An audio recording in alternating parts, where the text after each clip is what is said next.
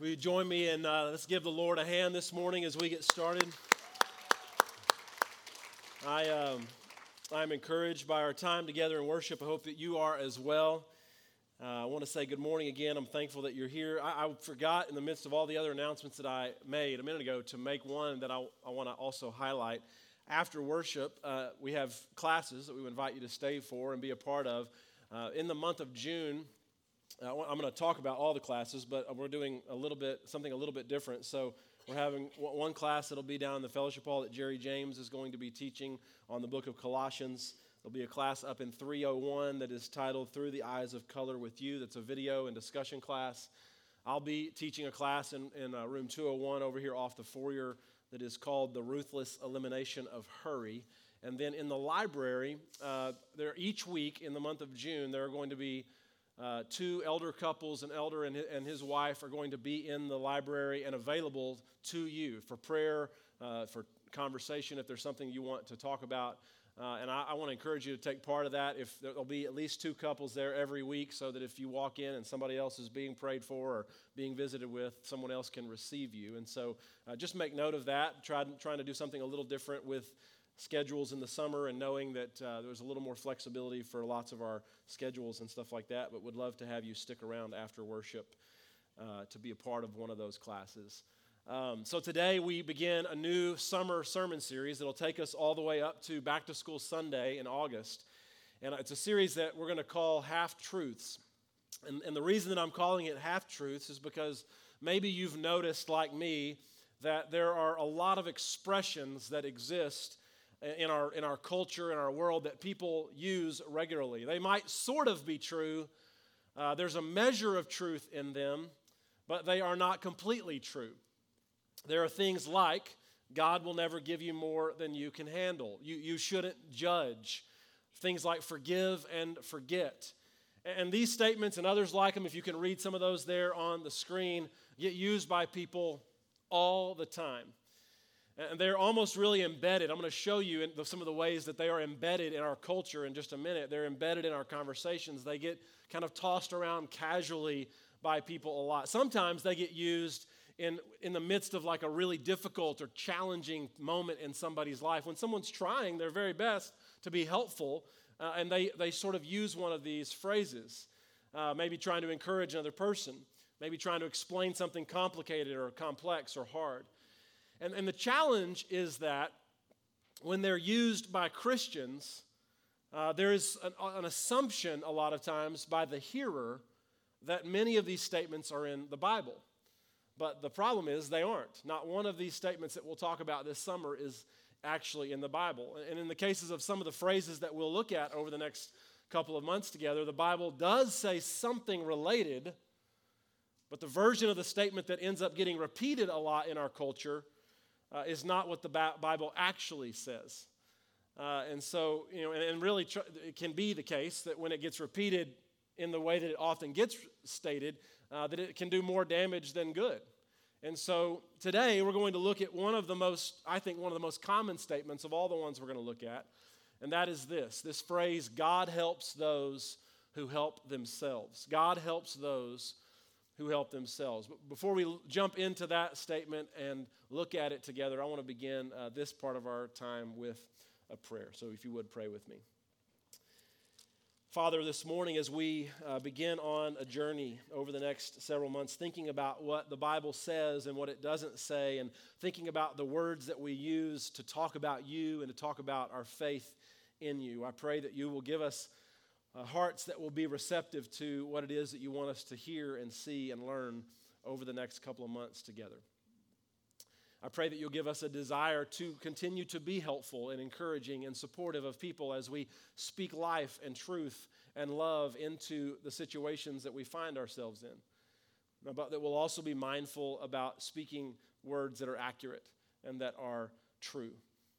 And I pray, Father, that you will give us this morning just an awareness of your Spirit. I pray that you will speak through me, that the words that I will say will be your words, and that our hearts will be encouraged because of our time in the Scriptures together today. We pray in Jesus' name. And the church said, amen. So I want to start with a story. It's maybe a story that some of you have heard before. The story goes like this. There was a terrible storm that came and it flooded this entire area. And water was rising and people began to be evacuated. But in the midst of this flood, there was one man, a self-proclaimed man of faith, and he didn't want to evacuate. He said, no, I'm going to ride out this storm. I'm going to stay where I am. And so as the water continues to rise, someone with a boat comes by and says, please, sir, do you want to ride? Get on the boat and let's get out of here together. And this man said, it's okay. God will rescue me. And some more time passes and he climbs up to the second floor of his house. And he's standing out on the balcony and continuing to see the water rise. And another boat comes by. A person in a boat says, please come with us. Let's get out of here. We have room in our boat for you. And again, this man said, it's okay. I have faith that God will rescue me. And of course, more rain comes.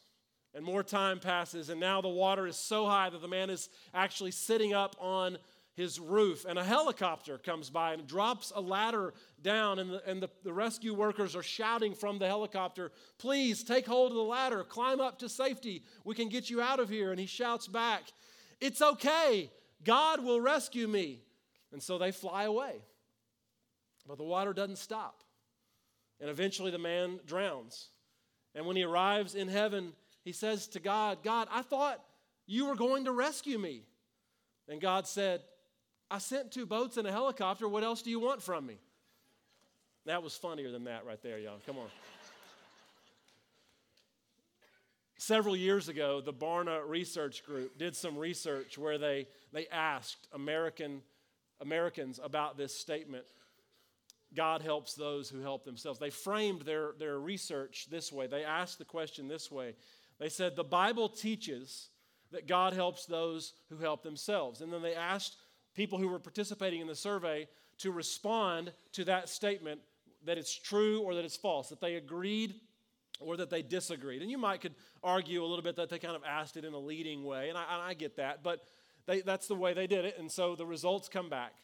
And amazingly to me, according to Barna's research, 68% of Christians, not 68% of people, but Christians, felt that this statement was actually in the Bible and it was what the Bible taught. Now, if you just go with me for the sake of the argument this morning, that survey is true, that those results are true, it would mean 7 out of the 10 of us in here and watching online, people that will watch this sermon later, felt that this statement would also agree that this statement was in the Bible. And I'm not upset about that if you come in this morning and you're like, oh, I didn't know that wasn't in the Bible.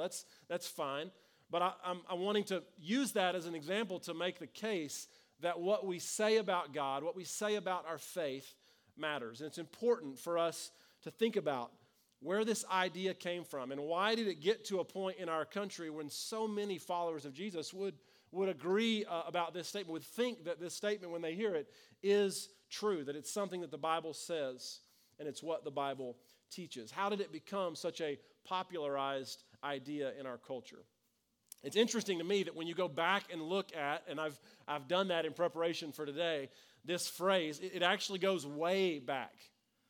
One of the first places that it shows up is in Aesop's fables. Maybe some of you remember these stories of Greek mythology.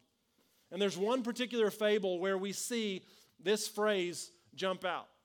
I want to read sort of what the story says. I have a picture, I think, that's a version of this story, an image from this story. It says, a wagoner was once driving a heavy load along a very muddy way. At last he came to a part in the road where the wheels sank halfway into the mire. The more the horses pulled, the deeper the wheels sank. So the wagoner threw his whip and knelt down and prayed to Hercules the strong. "O Hercules, help me in my hour of distress." And Hercules appeared to him and said, "Stand up, don't stand there. Get up and put your shoulder to the wheel. The gods help those that help themselves." In this story, he cries out to one of the strongest beings that he knows. And Hercules doesn't have time for it. Hercules says, if you want help, then get up and do it yourself. But it isn't just here. This is one of the first places that it shows up, but it's not just here. Back at the very beginning of our country in America, Benjamin Franklin used to publish a pamphlet. Maybe some of you remember these or hearing about these. A pamphlet called Poor Richard's Almanac, where he would write like from the perspective of this pseudonym that he used, Poor Richard. He would pretend that he was someone else. Maybe you've heard of this thing. It existed for like 25 years. It would be filled with things like weather reports and different articles, household hints, puzzles, etc. Like it was just sort of a thing, and it circulated very widely for a long time. And in one edition that it was published in 1757, Ben Franklin said these exact words. I have another slide, I think, that shows these. He says, "Let us hearken to good advice, and something may be done for us. God helps those that helps themselves." An exact word-for-word copy of this phrase from the 1700s. And this idea would become deeply embedded in the foundations of our culture and in our country as our country started. And these are just two examples. In preparing for today, I found multiple places where high-profile people use this phrase. TV personalities, presidents, movies, it's everywhere.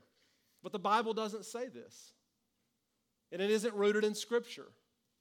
It's rooted in a tale from Greek mythology that would be later quoted by a founding father. And so what does the Bible actually say? To think about that, I want to look at a story from Matthew chapter 20. And to begin, I want to kind of set this story up, right? A lot of us have heard this story, and we're going to read part of it in a second. But in this story, there's a vineyard, and the owner of the vineyard sets out to hire a bunch of people to work as day laborers in his vineyard. And so he goes out and he begins to hire people, and he hires people at different points all throughout the day. Some at 8 a.m. all the way up to 5 p.m. He hires people all day long to come and work in his vineyard. And they get hired, they go work in various points, some for a full day, some for just an hour or two before the day comes to an end. But at the very end of the story, there is a twist. In the end, the master of the vineyard pays all of the workers exactly the same amount of money. And we're going to read how the story actually comes to an end. This is what Jesus says as he is telling the story, and Matthew records in Matthew chapter 20.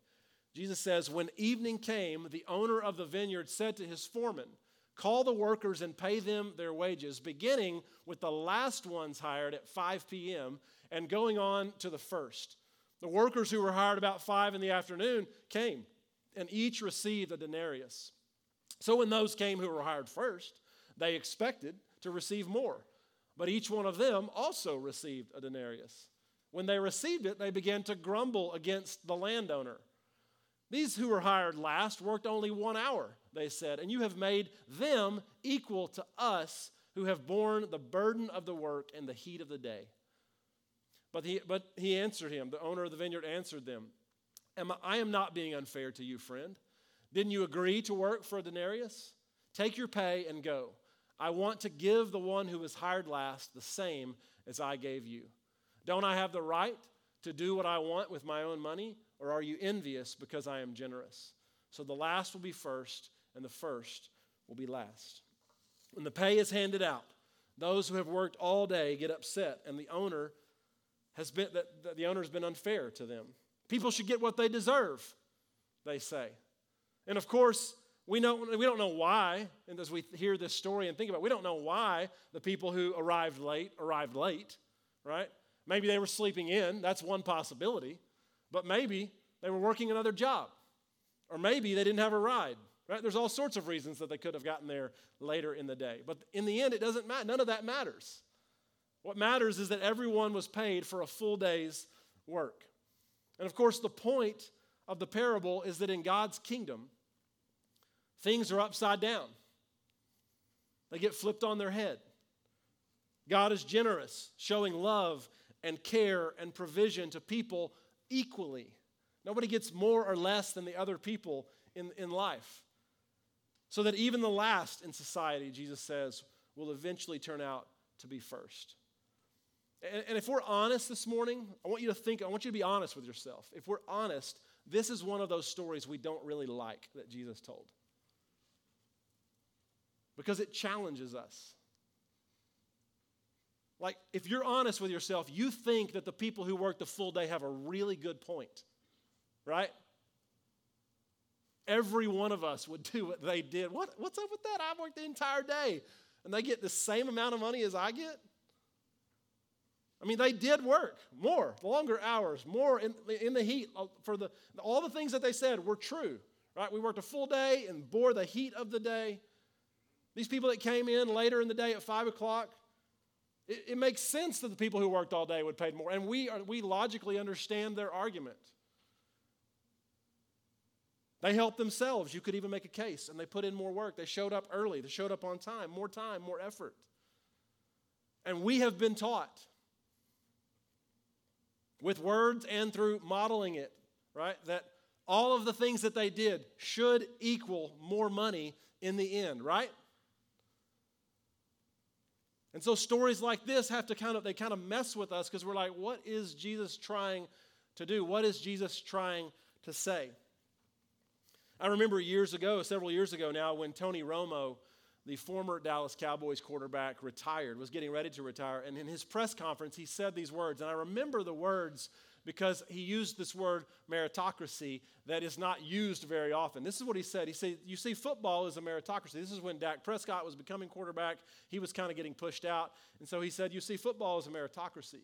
You aren't handed anything. You earn everything every single day over and over again. You have to prove it. That's the way in the NFL. That's the way that football works. And I'm a big Romo fan, except for that one time that he fumbled that snap that one year. But what he is doing here, so I'm not knocking on him really as a player, but what he is doing here is just repeating what culture has taught him. You have to earn it. You have to prove it.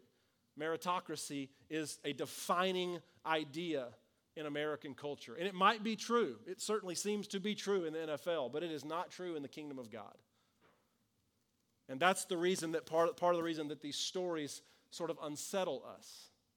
It might be true in your business. That you want to see people give effort and work hard and, rise to the challenge if they're issued a challenge of some kind. And so we also want to apply this idea to our relationship with God. And this thought, like that's sort of the thing that I want to talk about for the next few minutes. That more than Scripture in a lot of cases, this idea of there's a merit system. You have to earn it. You have to work your way up. That idea, I think, all too often more than Scripture is a foundational idea behind how we think about God. It's certainly a foundational idea behind this idea that God helps those who help themselves. And the danger of us thinking about or not thinking correctly about what exactly God does do in relation to us is that we sort of begin to think about that and apply it to our relationship. And I want to just say very quickly, though, that I think that even talking about this idea that God helps those who help themselves, the danger in challenging the idea is that someone will hear me this morning. And they might begin to think, well, Doug thinks that people should just be given everything without working for it. So I want you to know I didn't say that. It is true that in some cases people do need a hand up. And our job as kingdom people is to do that. But I'm also very much for hard work. I'm for giving great effort. I'm for being responsible. All of those things. But I'm also for being honest about the fact that all of us have received help countless times through the years. Even the person who thinks they are self-made had help from someone else. You find me a person who thinks that they're self-made, and I will find you the 1, 2, or 50 people that helped them get to where they are. Which leads me to the main problem that I have with this phrase, God helps those who help themselves, is that, again, too often that statement reflects how Christians view their relationship with God. The lie that we believe about our relationship with God all too often is this. If I do blank, then God will help me. Be honest with yourself this morning. Too often you think, if I do, then God will do. That somehow our work is a prerequisite to receiving God's help. That we have to do something And then God will respond. See, God, I did my part. Now you do your part. And I want you to hear me say as clearly as I can this morning, this is not what the Bible teaches. In fact, I think the Bible teaches the opposite thing. One place, it's all over Scripture, but one place is in Psalm 113, verse 7, where it says this. Next slide, please. It says, He raises the poor from the dust and lifts the needy from the ash heap. He raises the poor from the dust and lifts the needy from the ash heap. God is interested in the broken, the hurting, the outcast, the poor, the lame, the weak. I once heard it said this way, and I thought it was a really creative way to explain it. Every artist has their medium through which they create their art, right? Some work with stone, chiseling out various things. Some work with paint. Some work with clay. Some work with music. Some work with words. But Jesus is the artist whose medium is the ashes of our broken lives. Jesus takes the brokenness that we bring. When we say, I can't fix this, I can't do this on my own, and Jesus says to us, I can make beautiful things out of ashes. I can make beauty from ashes, is what Scripture says. It isn't God helps those that help themselves, it's God helps the helpless. It's God helps people that need help. The only thing that is needed for God to work is acknowledging that you need help. Jesus does his best work when we admit that we cannot do it on our own, that we are weak, that we are broken, that we need help. That's when Jesus does his best work. That's when Jesus shows up in our lives. And we call this humility. To admit that I can't do it on my own is an act of humility. James says in James 4:10, humble yourselves before the Lord and he will lift you up. You're not doing anything. There's no action. It's a heart change that you're making. You're acknowledging that you can't do it on your own. And the big lie that is embedded in this statement that God helps those who help themselves is that self-help is the best kind of help. Right? If you just do it and work hard enough, kind of pick yourselves up by your bootstraps, which many of you have heard me say it before. If you think you can pick yourselves up by your bootstraps, then show me. It isn't possible.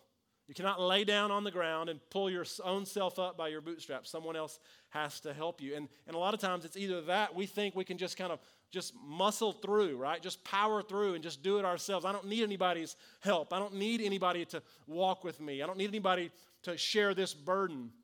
I'll figure it out. I'll get through it. I'll grit my teeth and bear it. And that's a form of self-help, but there's also a whole industry that exists around this idea of self-help. It's a multi-million-dollar industry. And certainly while some of the resources in that industry might have great suggestions, at the root of all of those suggestions is this idea that if you just work hard enough, then things will work out for you. But working harder doesn't always change your situation. Not too long ago, I had a plumbing issue at my house. And I tried to fix it on my own. I worked with the tools that I had, which were not what I actually needed, but I worked with what I had. I even watched some YouTube videos to try to figure out who else has had this problem and how could they explain to me how to fix this problem. You know what happened? I got to a point when I didn't know what to do. And I had to ask for help. So I think I first called Todd, and he didn't know what to do, so I called Kip. And when I called Kip, I said, I need help. Can you tell me how to do this? Can you tell me how to address this problem? If I pull on this piece in my shower, am I going to break it and make a bigger mess? And Kip said, no, you got to pull really hard on that piece for it to come out. And so I got the counsel that I needed. I pulled the plug, and I fixed the shower. But you know the hardest part of that entire process had nothing to do with fixing the shower. The hardest part of that process was admitting that I needed help and having to actually ask Kip for it. And we eat self-help up because we want to be our own savior. But the truth is that God helps the helpless, that God is the best help, that God helps the humble and the hurting and the lonely, that God alone is the great healer, and that God provides this help because of who God is, not because of what we've done. Listen to how Paul talks about God's help in Ephesians chapter 2. This is what he says. But because of his great love for us, God, who is rich in mercy. We could just stop right there. Because of his great love for us, God, who is rich in mercy, made us alive with Christ, even when we were dead in transgressions. It is by grace that you have been saved. God loves you and believes that you have unsurpassable worth and value, period. And God's care and love extend to you because this is who God is, because of his great love, because he is so rich in mercy, full of love for you and the world that he created. And nothing that we do is going to impact what God does. We can't earn God's love. We can't earn our salvation. We can't do something to get God to think differently about us. God provides for us, helps us based not on what we deserve or what we merit. God provides because this is who God is. Doing for us what we cannot do for ourselves. Doing for us what we cannot do for ourselves. When we acknowledge that we need help. No matter how hard we try, we can't do it ourselves. But God offers help when we need it. Let's pray together.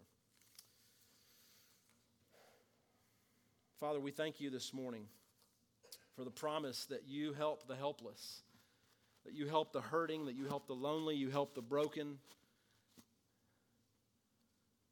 and that what you ask of us is a heart change, or really just an acknowledgement. The beginning of the process is to acknowledge that we need your help. Really, to believe in you. This is what it means to believe in you, is to believe that we can't do it on our own. And we acknowledge this morning also, God, that we all too often apply the idea that's in this statement to our relationship with you and to the work that you're doing in the kingdom that you are building.